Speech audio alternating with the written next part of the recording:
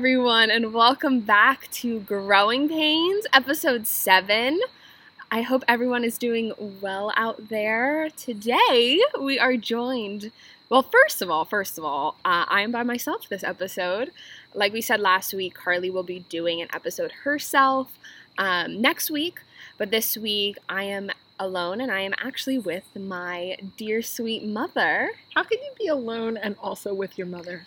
Well, I could be alone in the sense that my co-host is not with me. However, I am not alone in the sense that you are here. Okay, fine.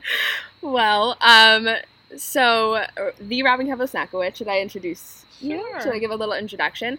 I kind of did this in the end of last week's episode, and I think I've said this multiple times, but my mom is a psychotherapist with 30 years? 30 years? 30 long years. 30 years in private practice. She's also an author of Go Take a Path, a powerful self-care approach to extraordinary parenting. Excellent work. Thank you so much. Nice plug. Thank you. And she's also a podcaster herself. She hosts Robin's Nest. I was the first guest, so if you want to go listen to that, we also have said that in this podcast, but just, plugging her stuff, as I should. Thank you so much. I did do a lot to bring you into this world, so I really appreciate the plug. You're welcome. So I deserve nothing less. I was going to give, a little introduction, and then you could be like, hello! Okay, bye. But, there's no introduction. I mean, you're here. Okay, welcome to me. Welcome to you. Thank you for coming. Oh, thank you for having me. Oh. Thank you for being here, Mom. You're so welcome. Thank you for being here. Anything for you. This has been a little bit of a long time coming. I mean, from the beginning of the thought of creating this podcast, it was in the cards that you would be making an appearance. Maybe several. Oh, wow. I know. I'm honored already. You should be. So I am very excited to have you on, and I know that you have a lot of wisdom to share, and we're going to start at the beginning, and we'll go through your humble beginnings. No pressure. But to start, we always do a story of the week, Carly and I.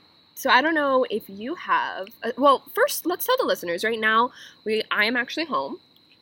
So we are actually recording this together, sitting right next to each other. Yeah, very exciting. Which is super fun. I just got back from a 20-mile bike ride. So I'm actually, if people listen to last week's episode, I'm recording this the same night, just in full transparency. And I joined you for six of them. miles yes, of you the did. 20 miles. Yes, you did. But I'm old. You are and not old. I'm tired. And I'm out of shape. So I had to come home. You were... Well, listen, it was good while it lasted. And then I went out. Yeah, I was out of breath. Again. Okay, no, you gotta give yourself some grace. All right, okay. You did it, Good for and me. we had a good time. Yippee. So, anyway, do you have a story, Mom? I don't think I have a story. Come on, you have to have a story. Anything, spectacular that happened this week? Anything a little frustrating that happened this week?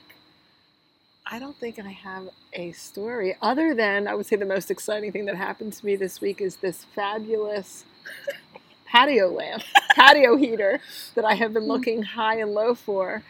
Luckily, I have a friend that works at Home Depot, so when they got some in... This is riveting. I got a call. I know everyone's on the edge of their seats anyway, listening to this. We are toasty warm out here on the patio. Let's just say that. Shout out to Mike Hammer. Shout out Uncle Mike. Wow. That's all you got? I don't think Uncle Mike even listens to podcasts. No, I don't think, this podcast is intended for Uncle Mike. Okay, fine. But if he's listening, hi Uncle Mike, how are you doing? So I think that's it. We don't have... I got a new dishwasher. Things are really exciting when you're 50 and empty nesters. Exactly. You get excited about patio heaters and super clean dishes. That's about it. And the fact that I made it 6 full miles without passing out on the bike. Oh my gosh, you have to appreciate the little things. You do. So, I guess we're just gonna dive in because let's dive. Sounded like more exercise for a second, diving in. Oh, no.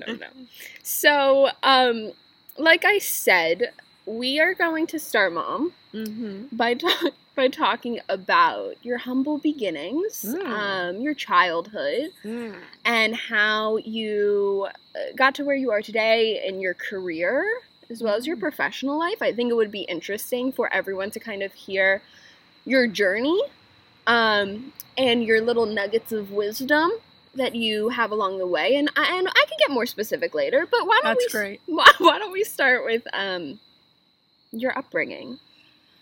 Well, let's see. I grew up in Northeast Philadelphia. My parents got divorced when I was 8 years old, and something happened that was extremely unusual in 1976 when this occurred, which is that my mother, not my father, left the house. So I was growing up in a single-parent household, but it was my father that was raising me, not my mother, which was so, I can't emphasize enough how unusual this was at that time. I mean, it's unusual even now, but back then it was unheard of. So nobody could understand it. So whenever anyone would say to me at school, like, well, what's your mom doing? Or what's your mom saying? Or what do you do when you get home and your mom this and your mom that? And I would explain that my mom didn't live with me. Nobody could even understand what I was talking about. Well, is your mom dead? What do you mean? What do you mean? Where's your mom? Well, she lives, about 40 minutes away. What do you mean she lives 40 minutes away? So it was a very strange time. And, so I grew up with my dad, and it was not always the happiest home. My father was a very hard worker, and he really struggled to provide for us. We were actually on food stamps for a while, so I grew up pretty poor, I would say. And then throughout my whole childhood, though, I always had the sense of myself that I was going to make it out of this system. I was going to make it out of this environment.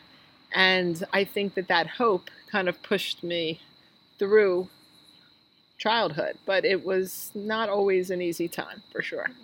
Right. And I remember when you were going to go to college, you were either not going or you applied to 2 schools. Right. It wasn't that I wasn't going. It was never discussed, really. Like where kids today, you're always hearing it's not a matter of if you go to college, it's just where you're going to go to college. But when I was growing up, my parents did not really ask me much about college, but I grew up in an area of Philadelphia where I was surrounded by other families, and those families were asking their children about college. So it was in my world to go to college, but I did a lot of that work on my own. But once I made the decision to go to college, my dad was very supportive of the idea of going to college. He helped me, fill out applications. It wasn't like they discouraged me from going to college. It just wasn't really top of mind. It was not a child-focused home. It was just kind of surviving day to day. Yeah. So you did apply to school. I did apply, and I want to go back for a second and say that I think that because it was not a child-focused home and I was kind of relying on myself and my own motivation, it created a very independent personality. Right. I just was very self-sufficient from a very, very early age. And even though maybe that came from a place of benign neglect, I don't think my parents intended to do it that way or intended to be neglectful in any way. I just think that everyone was just kind of trying to survive. And it was every man or woman for him or herself. And as a result of that, I became very self-sufficient and independent and strong-willed and motivated to make a life for myself. Amazing. So keep going. So then I went to college, but I had absolutely no idea whatsoever what I wanted. I love this story that she's about I had to tell. absolutely no idea what I wanted to do with my life. I mean, absolutely no idea whatsoever. I should say that my mother was very much in my life, even though she did not live with us. I did see her on the weekends. And she was a therapist as well. Mhm. So when I went to college, I really did not see myself as having any specific skill. I was not a good student in high school. I was a very depressed child. I was very distracted with home issues. And I just really had no skill set, really, or any real interest. So I went to Temple. I ended up going to Temple. I had only applied to two schools, University of Miami and Temple. I did not get into the University of Miami, which is not surprising because I did not have good grades. And then I went to Temple, and I was undeclared because I had absolutely no clue whatsoever. And then I went through my freshman year undeclared, and then my sophomore year undeclared. And then when I got to my second semester junior year, that was your do or die moment that you absolutely had to have a major. And I had absolutely no idea what I was going to say when I got to the front of the line to register for classes. Right, because that's how it used to work. Because back in the day, there was no computer registration. You stood in line. Yes, you stood in line for hours and hours and hours. And lucky for me, I stood in line for hours because I was just standing in line, and a total stranger just started talking to me, really just to pass the time.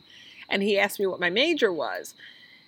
And I said, that's a really good question, and I better come up with an answer by the time I get to the front of this line because I don't know. And he says, well, you have to be good at something. And I said, I'm not good at anything. And he said, I don't accept that. It was just a total stranger, but he just kept grilling me, well, do you like math? Oh, God, no. Do you like science? No. Do you like biology? Absolutely not. No. And when he finally got to psychology, I said, the only thing I could probably see myself doing is psychology. But my mom's a therapist, and at that particular time in my life, I had a terrible relationship with my mom for all the obvious reasons. She had left us. I was very angry with her. I was sort of blaming her for all of the issues I had in my childhood. And the last thing I wanted to do is give her the satisfaction of following in her footsteps. Mm. So there was just no way I was going to be a therapist. And when I told him that, when I told this random stranger that, he literally turns his back on me in the line. And I thought that was so rude. And I was like, what are you doing? Why did you turn your back? And he said, that is just the stupidest thing I ever heard. If you want to be a therapist, be a therapist. And I was like, all right, well, I didn't have any other options. Yeah. I mean, I had to pick something. And so then once I picked psychology as a major, the rest is history. As they say. Herstory. Herstory, period. Yeah, I mean, I think that story is so, I don't know, every time you tell it, first of all, from the waiting in line to register for classes to the not knowing what you want to do until you literally are in that line, to this man that literally changed your life. Yeah, he did. Of being like, you're being ridiculous. Yeah. Like, you need to do this, and you have become an amazing therapist. Thank you. So you went, so to speed the story along, get to where you are now, you finished undergrad. I finished undergrad, but there was one of the biggest reasons I never even considered psychology was because I knew I had to go to graduate school, and I had absolutely no money for college or graduate school. I was going to undergrad on loans anyway. So by the time, there was just no option of going to graduate school. I needed to get a job, and quickly, and psychology did not pay hardly anything. Mm-hmm.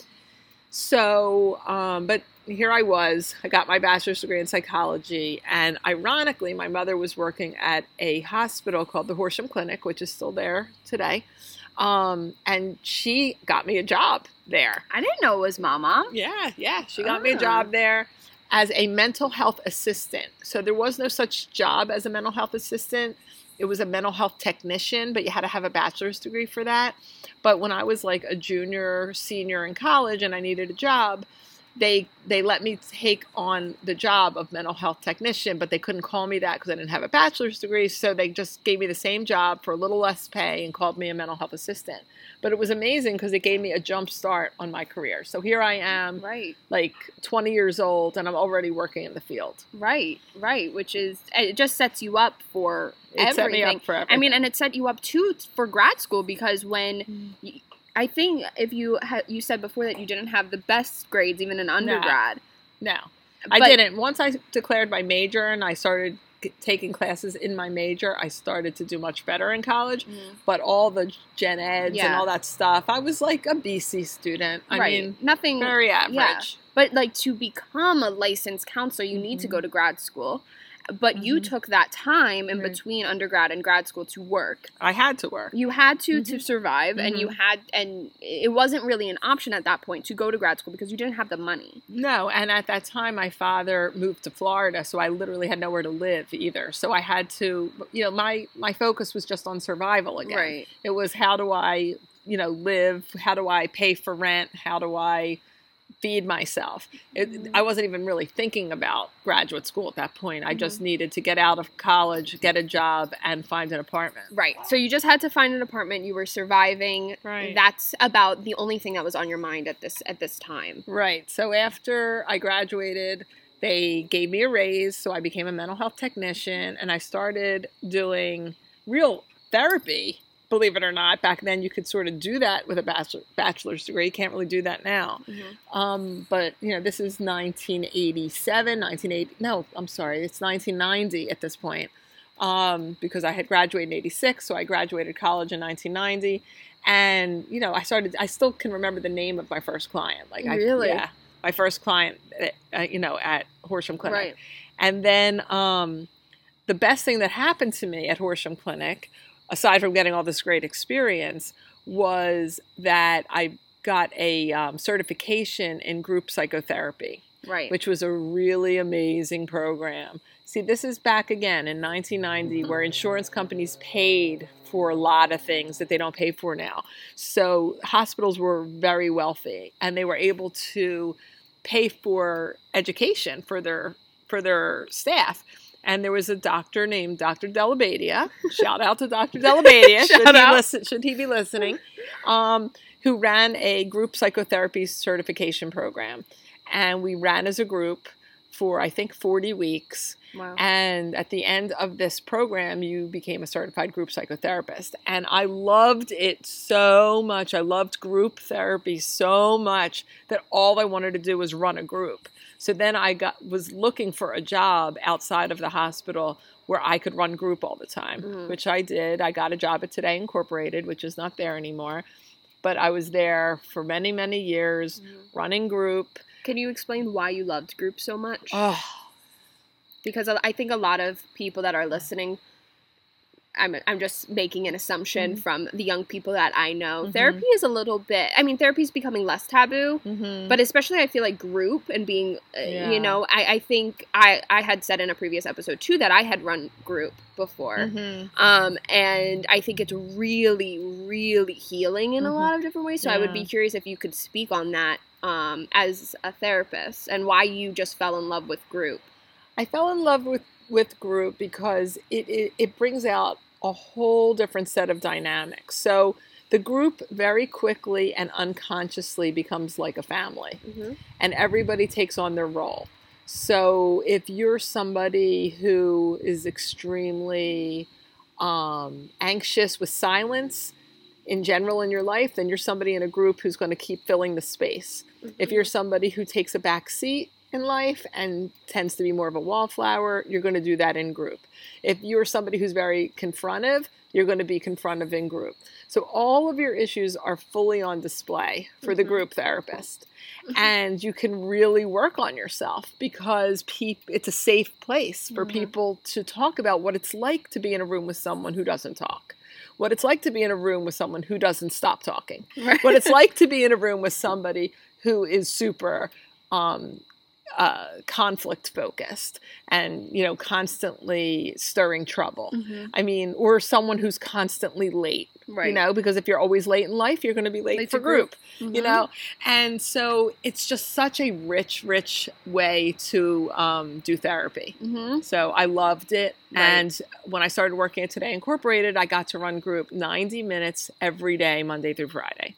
And did you love it? I absolutely loved it. Yeah. Yeah, and what was this could just be for me too, but what was the population of ages? I was Today Incorporated, I should have said this, was a drug and alcohol rehab center. And again, we're still talking about the 1990s when there was lots of money for this kind of thing. Mhm. So like today, if someone goes into drug and alcohol treatment center, it's usually for 28 days at best. Yeah.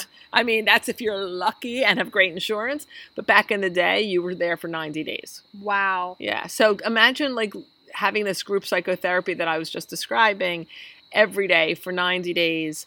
You really got, serious therapy. And you were Yeah. meeting with your individual therapist, the same person that's running your group, one time a week.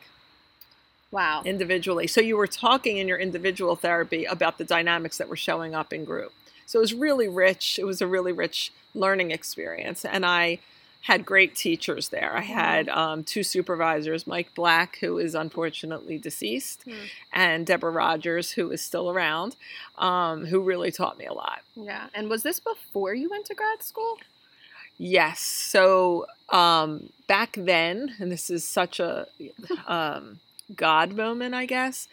Back then, working in rehab, you didn't really need a master's degree. You really just, in fact, having a bachelor's degree was considered an advanced degree because a lot of people in rehab only had to be a recovering addict.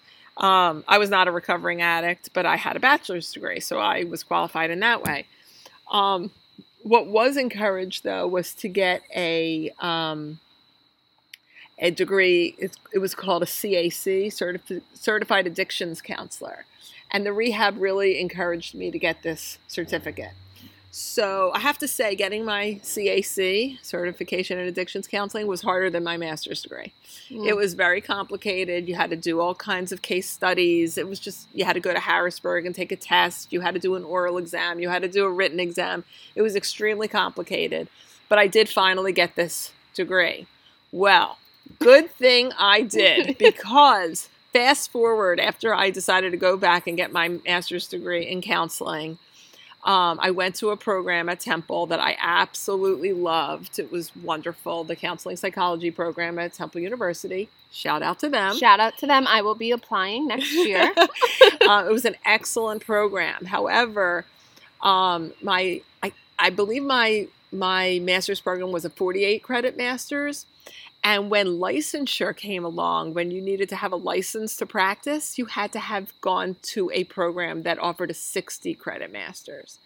So I was in serious trouble because I was like not in a place in my life where I was going back to school for 12 more credits. Right. But because God is always watching out for me, one of the you could be grandfathered in if you had a certified CAC. addictions counselor. Right. So thank God I had it, and thank God I had maintained it, because then I was able to apply and sit for the licensing exam. And I passed, of course. And With now flying colors, I'm a if she may say licensed. so. Yeah, so now I'm licensed, and it was all because they forced me to get the CAC, which I did not want to do on my own because it was so difficult to obtain. Right. And then you got your license and kept working. And then eventually moved into private practice. Well, then I went from I'm having trouble talking. It's all right. Today Incorporated. I was there for several years, and then I was hired as the clinical director of Liberté, which is a drug and alcohol facility for women and women with children. So it was obviously not the children that were addicted, but mothers who were addicted could bring their children to the family house of Liberté. And that's where I met one of my best friends, Yes. Maureen McCormick. Aunt Maureen. Shout out to Maureen, who does not listen to the podcast. We're just calling people out left and right. Absolutely. Oh my gosh. Yeah, so I think that all of this to say, why we're sharing this story, why I wanted my mom to share this, is because I think it really just shows that you can, like my mom was saying, like, you had a goal. You had a goal. Mm-hmm. You were going to do whatever it took to get it. Mm-hmm. You knew you had to work. Yep. You knew that this was what you were good at. Right. And you just did it. Yeah. Despite everything that happened growing up. Well, I wouldn't say in spite. I would almost say because of. Because of. Yes. I think that I was always really just a natural born therapist. I think I was a therapist for my whole life. Mm-hmm. And I always say to you, and I've said it to you in my podcast, that therapists are better chosen than trained, which is a quote by Irvin Yalom, who is a famous psychiatrist. Yes. And what he means by that is that, you take somebody who isn't really a natural born healer or therapist and you train them all the way through a PhD level, they're still not going to be a good therapist. You have to be, the essence of you needs to be one of healing. Right. And I think that I had that in me from the very beginning. And I think a lot of the reason why I'm a good therapist, one of the reasons that I'm a good therapist today is because I have been there. I have suffered. I know pain. I know depression. I know anxiety. I know abandonment. I know lots of, the same feelings that my clients are going through. Issues with your mom, issues with your kids, issues with your dad, issues with your siblings. Yeah. I've lived it and I've worked through it. And I've lived to tell the tale. Mm-hmm. And I think that people can, the essence of who I am is, I think, what is healing to people, not the training necessarily that I have. Yeah. Yeah. I mean, I would agree. Mm-hmm. I, as someone who has been lucky in my upbringing, mm-hmm. I think that part of my fear as becoming a therapist is that I won't have that experience. But I also think, and stuff that you've mm-hmm. said, is that, I had such an upbringing that has allowed me to see the world in different ways, mm-hmm. And have the support system from my childhood to then go out into the world and see, the pain. Mm-hmm. Yeah, I don't believe in any way that you need to have suffered in order to be helpful. In fact, it reminds me so much of when I was working in a drug and alcohol facility and the people would say, the people meaning the clients, oh, well, you can't help me because you're not a recovering person. And it's just not true. I mean, and in fact, the staff that were in recovery used to constantly confront the clients whenever they would say that and say that that's just an excuse, because how could you say that somebody who does not have a drug and alcohol problem has nothing to teach you? Maybe you want to learn how they did it. I mean, the whole idea is to live a sober lifestyle. Well, I've always lived a sober lifestyle, so maybe I do have something to offer. Well, the same thing is true for you. If you did not have a life of enormous pain and suffering, you have, things to share mm-hmm. with people from that perspective as well. I don't think in any way you need to be somebody who has gone through a very difficult time in order to be healing. I think the fact that you're a compassionate human being is what is the most important thing. And I have felt like you're an old soul and a healer from the very beginning. Oh, thank you. It's just true. So I kind of want to go into a little bit of what you have learned from being a therapist. And you can take this from, what have you learned about people? What have you learned about how the world works? What have you learned as being someone who is a therapist, having to bear witness mm-hmm. to your client's pain? Those are a lot. Mm-hmm. And wherever you want to go with that. What was the first part of that question? What have you learned about people? My experience of people is that everyone really mostly just wants to be seen mm-hmm. and heard and understood. That the goal of therapy is not to fix people's problems. I don't see myself as a fixer. I don't think problems are to be fixed. I think that we're supposed to be learning from all of the experiences that we're having.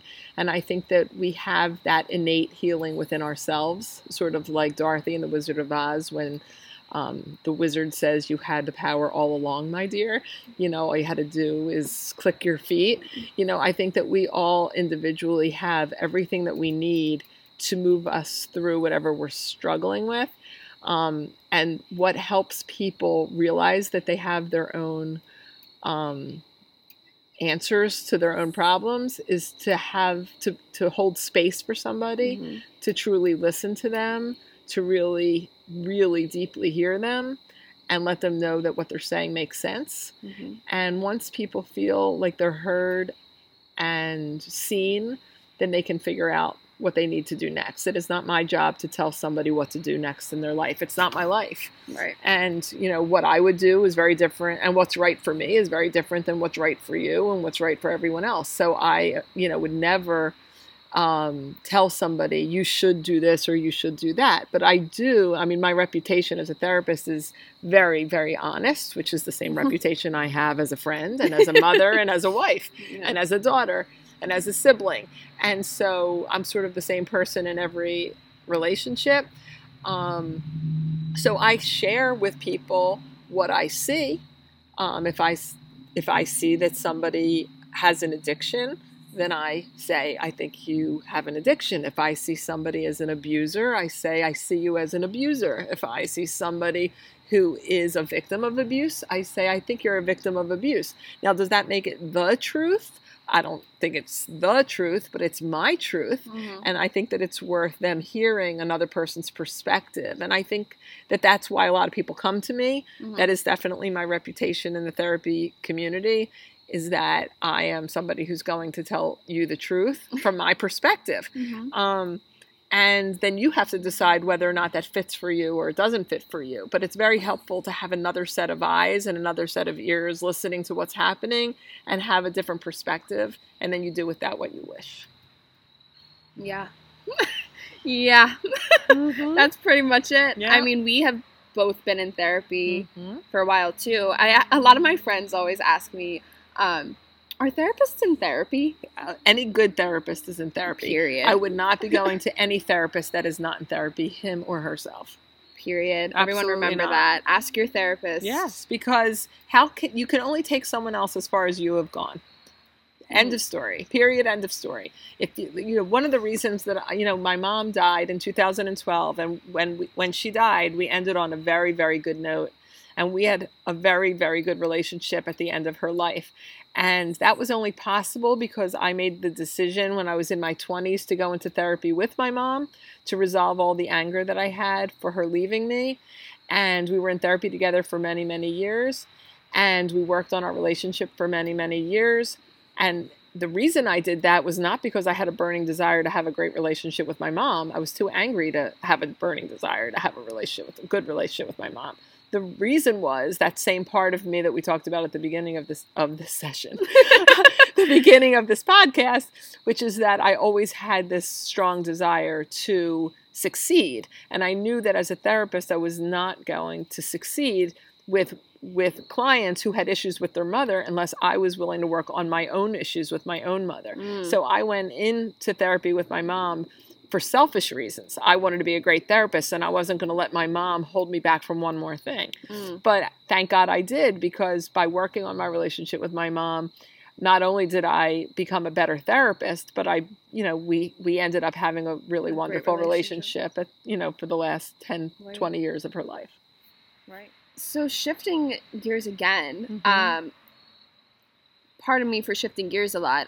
There's so much that I think you have to say that I want you, not that you necessarily have to say, but that I want you to say and talk about. And I think a lot of what's happening right now, given COVID, and we've talked about it on the podcast, it's just kind of how crazy this time has been,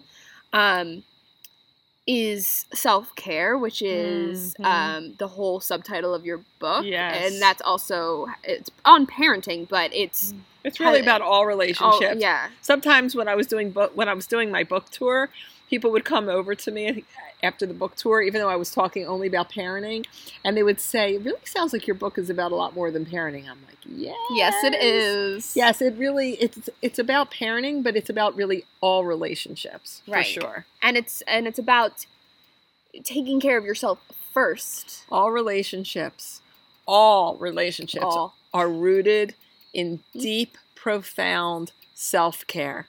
That is the foundation to all healthy relationships with your friends, with your partner, with your parents, with your children. You have to have profound self-care as the core of all of them. If you don't, resentment builds really fast, hurt feelings, all the things. Yeah. Nothing good. Right. And I think that especially during this time when we are trying to continue with our lives, continue as normal, I think that, and again, I have said this, but I think a lot of this time has shown me that none of that matters. The stuff. The stuff will be there. The stuff is just stuff. Like, I'm talking school. Oh, yeah. My mom has a lot to say about school. I do. We'll get there. I'm talking school. I'm talking jobs. I'm talking running yourself ragged, trying to maintain this lifestyle that you might have had pre-COVID, what you might still have. And at the end of the day, that break that we had from March to August, really, because I was someone who was running myself ragged in a lot of ways. I had a lot of jobs, and I had this, expectation to get such and such grades, and all of my friendships, and it was a lot. And that time really was like, take a second and focus on yourself. And that is something that I think that I know I am taking into this next year, and especially now while school is happening. Yes, I think that one of the bright spots of 2020 is that we all have had to slow down. I mean, we are in a forced slowdown. What's most important? Our health, the health of our family, and just surviving each day. Happiness. Yeah, peace. Peace. I would say peace even more than happiness. I think happiness is overrated because, Mahan Rishi, who I hope to have on my podcast someday, he's like my guru, my yogi guru. But he always talks about that the goal is not to have a positive mind or a negative mind, but to have a neutral mind. That things are just what they are. We don't have to look at them in a sunny disposition kind of a way, because that's not real. Yeah. Or to look at it in a negative way, but to instead look at it just as it is. It is what it is. And this is what is happening for us right now.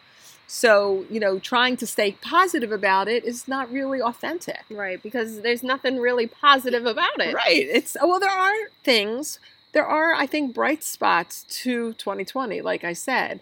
I think that it's really forcing all of us to reprioritize our life.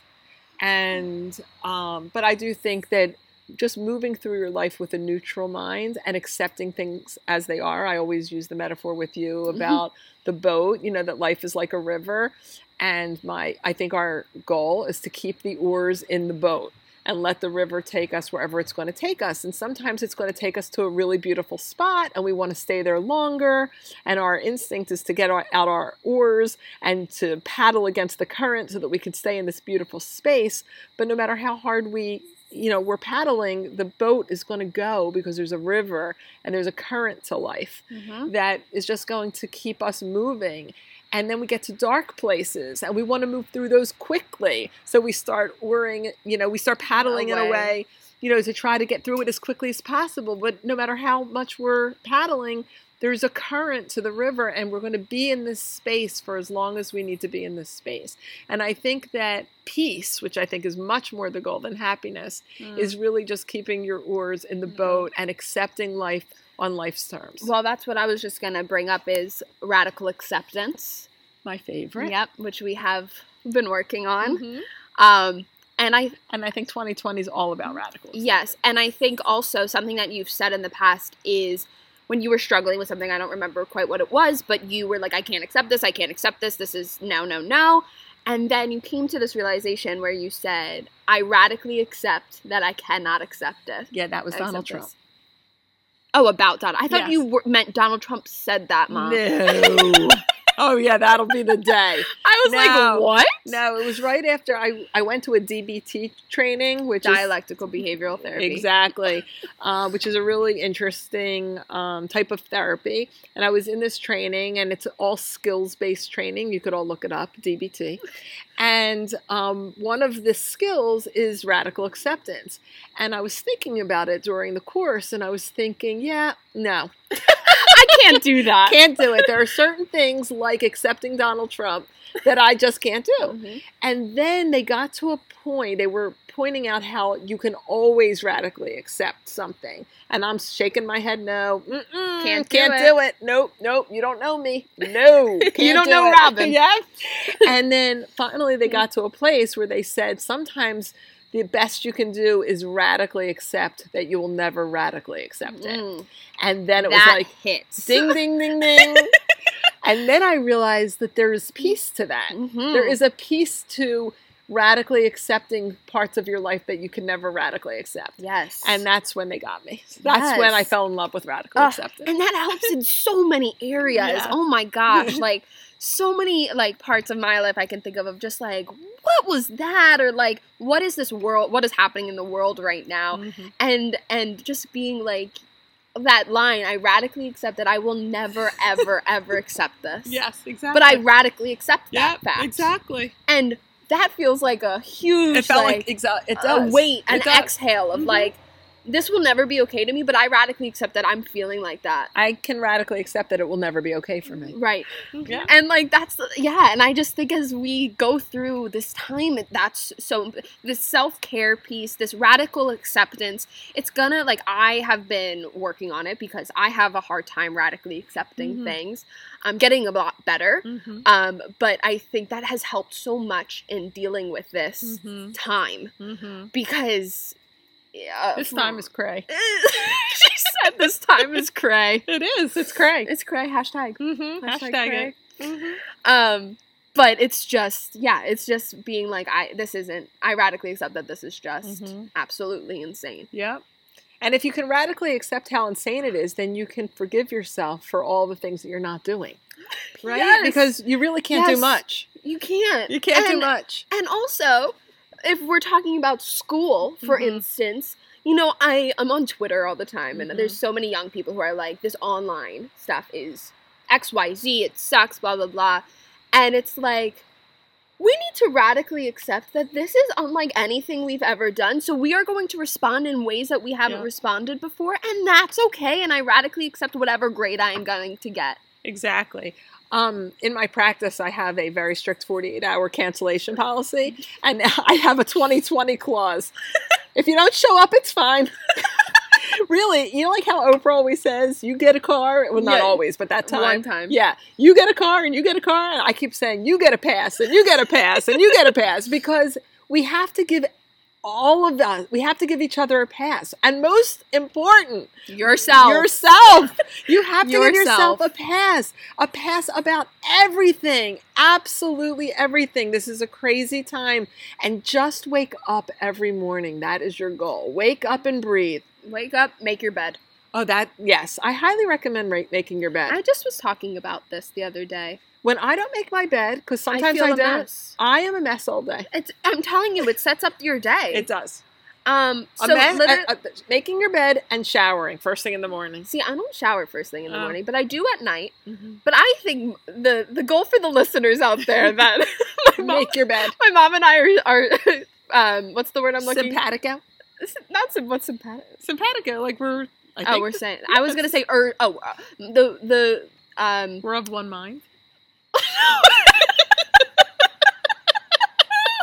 we are of one mind Regarding the sometimes. bed. But I was gonna say what my mom and I urge you to do, if we could leave you with something this episode, is if you just get up and make your bed, and that's enough. It's enough. It's enough. Yep. And if you have a meal, that'd be great. That would be good. Eat, drink some water. That's it. And then if you accomplish those few things, consider yourself a huge success. It's 2020. It's That's it. ridiculous out there. I mean, it's absolutely cray. You don't like when I say cray? I like it when you say cray. I just Oh. think it's really funny. Okay, sorry. It is. It is absolutely cray out there. Mhm. And so we just And so when you That's put it. expectations on yourself as if this is a normal time, it's just such a setup. I mean, you're just going to be miserable because you're going to fall short every single second of the day. And I think that 2020 is really about teaching us to have far lower expectations of ourselves. yes, which we should have in general. Self-care, that's your goal. That's it. Self-care. Nothing else. Please just take care of yourself. Yes, that's it. And do what's best for you in every aspect of your life. All the time. All the time. Without even exception. if it disappoints others. Especially if it disappoints others. There it is. Without exception. At the end of your life, the only thing you're going to care about is that you did what you wanted to do. It will not give you any consolation at the end of your life that at least your mom was happy with you. Or at least your neighbor didn't get mad at you when you did X, Y, and Z. The only thing you're going to care about is that you did what you wanted every step of the way. Period. Period. So our last topic for this episode is boundaries. Oh, boundaries! I love that. It's my favorite topic. Your absolute favorite topic. It really is. I mean, I think you should just dive in. Okay. Well, boundaries and self-care are like synonymous. They're hand in hand. Yes, they are best friends. In order for you to take exquisite care of yourself, you have to have boundaries. You have to set boundaries with people, and you have to set boundaries with yourself. So what do you mean by that, Mom? Elaborate, please. Oh, God. I don't know how to explain it. What about, I think, an example for boundaries within yourself, because I feel like people could understand boundaries with other people, saying no, but what do you mean boundaries within ourselves? Setting a boundary that you're going to be pleased with yourself if all you do is make your bed and take a shower. And set that boundary so that you are not setting yourself up for wild disappointment and feeling horrible about yourself at the end of the day. Setting boundaries around, like for me, for example, sometimes if I have a day off, I could lay in bed all day. People find that hard to believe because I have I seem to have a lot of energy. But the reality is, I don't always have a lot of energy, and if I have a day off, I love to lay in bed all day. But is laying in bed all day really, really taking care of myself and really true self-care? I don't think so. So what I will do is I will say to myself, I'm going to set a boundary of I'm going to allow myself to lay in bed without guilt, without feeling like I should. Don't should on yourself, people. I used to have a sign in my office that says, don't should on yourself today.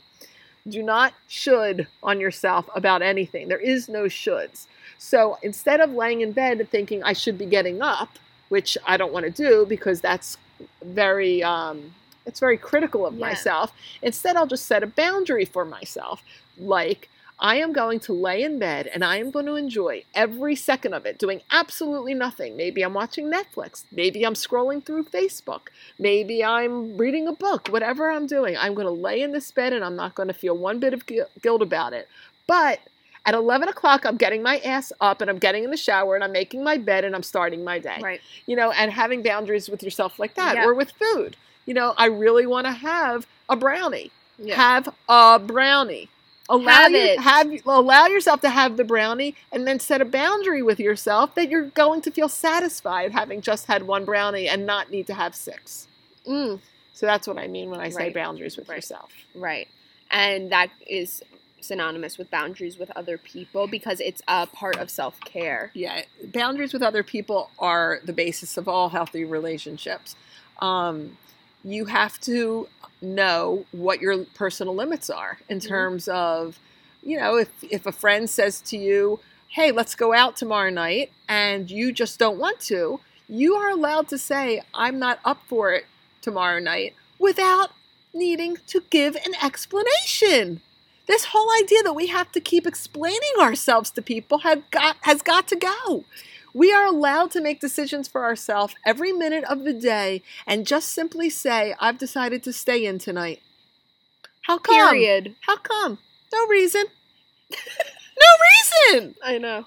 I've decided to go home early tonight. Oh, yeah? How come? Early day tomorrow? No. No early day tomorrow. I just decided to go home. How come? No reason. Why do we feel like we need to give reasons to everybody about everything? I mean, it's just... We just, at the end of the day, just have to honor ourselves and we don't need to explain it. Exactly. And resentment, the definition of resentment is betrayal of self. I'm going to repeat that because it's extremely important.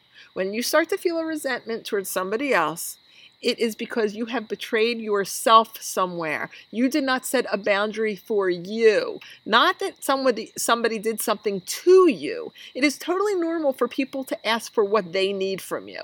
So if somebody says, I really need you to stay here all night because I don't want to be here alone, that's okay. They're allowed to ask that, and you're allowed to say, actually, no, that doesn't work for me. How come? No reason. Mic drop.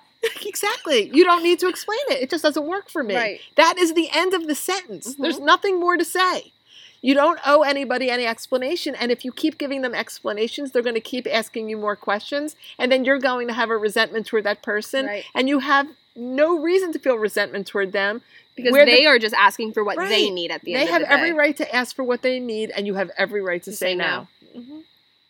Without explanation. I can't emphasize that enough. Yeah. You don't have to explain You don't need to say yourself. because I have to be up early or because I You don't need a have good homework. reason. You don't need a good reason. I just want to go to sleep. You don't even have to say You that. don't even have to say it. You though. don't even have to say it because then someone's going to say, "Oh, and I've heard this myself. Oh, well, how old are you? 80?" You know, like it just elicits a Right. response from the other person that you really don't want to deal with. Right. So just say, "I'm going to sleep now." Why? No reason. I want to. Tired. You know, but Right. I don't know. I don't. Yeah. know It makes sense. It absolutely makes sense. At the end of the day, what you're saying Mhm. is just honor yourself. Honor yourself. So- 100% of and the time. that goes into self-care, which obviously, and boundaries, Right. and of not over explaining and not having explanations for people on why you are choosing to do what XYZ. But let me also say that by doing that, it is one of the most selfless things you can do. Selfless, not selfish. So some people may think of that as being very selfish because you're doing what you want to do all of the time. But it's actually a very selfless thing to do because when you honor yourself, you are now in relationship with people in an authentic way. And it is the most beautiful gift you can give to another person. So people in my life, for example, if someone says to me, "Hey, do you want to come over tonight?" and I say yes, there is no doubt in their mind that there's nowhere else I'd want to be. Because if I didn't want to be there, I would simply say, "It's not a good night for me," without explanation. It's not a good night for me. That's it. But when I say, "Yeah, that sounds fun," they believe me. Mm-hmm. So you are enriching all of your relationships the more you can set boundaries in those relationships. Mic drop. Amazing. That's it. I mean, that's it. That's it. If there's anything that I think I would want your listeners to know from this podcast, if they take anything away from this, the most important thing to me is boundaries. Get to know them, love them, embrace them, make friends with them, don't apologize for them, don't explain it to people. Right, and if I could tie this into the title of our podcast, that boundaries are a way to lessen the pains of growing because you are ultimately taking care of yourself. Mm-hmm. And that is the most important thing. Yeah. And I think a lot of our growing up pains of growing and these transitions that we're experiencing is that we are constantly in limbo with things like relationships or school, careers. And it's ultimately just having boundaries with all of those things and honoring yourself throughout it all. What do I want to do for me? Mm-hmm. And I think that one of the best things that I do as a therapist is role model boundaries for my clients. Yes. So if my clients, for example, want to call me because something came up with their kid in the middle of the week, that's not okay. That's my time. If you want to have a session with me about that, then I will schedule a session with you. But even though they may initially feel kind of put off by that, it is all by design. I'm trying to show them by example that my time is my time. I don't need to explain it. I simply write them back and I say, here are my available appointment times. Let me know what you'd like. Right. And then they know when you are with them that you are with them. And when I am with them, nothing else in the world exists. My phone is off. I'm not thinking about anything else. I am completely committed to them for the 50 minutes that they are in my office. And they appreciate that. Right. And that's what makes you an extraordinary therapist. Thank you. Because of the boundaries. The boundaries are the cornerstone of all relationships, and I think especially a therapeutic relationship. Right. And that's, what I say to you a lot as you're training to become a therapist, that I think that that's going to be the thing that you're going to really need to work on the most, because you're somebody who's so incredibly compassionate, and you're going to hear a lot of stories from a lot of people because people are in a lot of pain. And this is another example, by you having really clear boundaries of, this is not my pain. I am just bearing witness to their pain. By doing that, you're going to be able to help many more people. Right. If you don't have strong boundaries and you go home at night and you're crying yourself to sleep because of the story you heard that day, you're going to burn yourself out within 5 years of practice, and you're not going to be able to help all the people that need you. Right. So that's why boundaries matter in all relationships. And it just bleeds into every single other part of your life. Correct. Every single part. Yes, it's the most important thing, for sure. So I think that we have made that point clear. Yes. That at this episode, get out that you need to set boundaries with yourself and with other people. Yeah. It will ultimately make you more at peace. Yep. So I think that's a wrap. I think that's a wrap. I think that we hit on a lot of topics. I so appreciate you, Mom, for all of your wisdom. It has been a blessing to be your daughter. It has been a blessing to be your mother. And I mean that sincerely. I mean what I said sincerely. Thank you. I love you. I love you too. I hope everyone out there enjoyed this episode. I hope you took something out of it. I hope you'll tune into Robin's Nest podcast. Well, I was going to get there. Well, I just wanted to make sure I plugged myself. Plug it in. Oh, for sure. So if you want to hear more from this lovely woman, please go check out her podcast. She has a podcast. It's called Robin's Nest. You can find her on Spotify, Apple Podcasts, everywhere you listen. Everywhere you listen to podcasts, I'm there. Yes, and you can find her on Instagram as well if you want to be up to date on when she posts. It's at Robins_Nest_pod. Thank you, R. You're welcome. Please let us know what I would love to hear what everyone took away from this episode the most. Me too. So go to our Instagram at growingpains_pod. Let me know.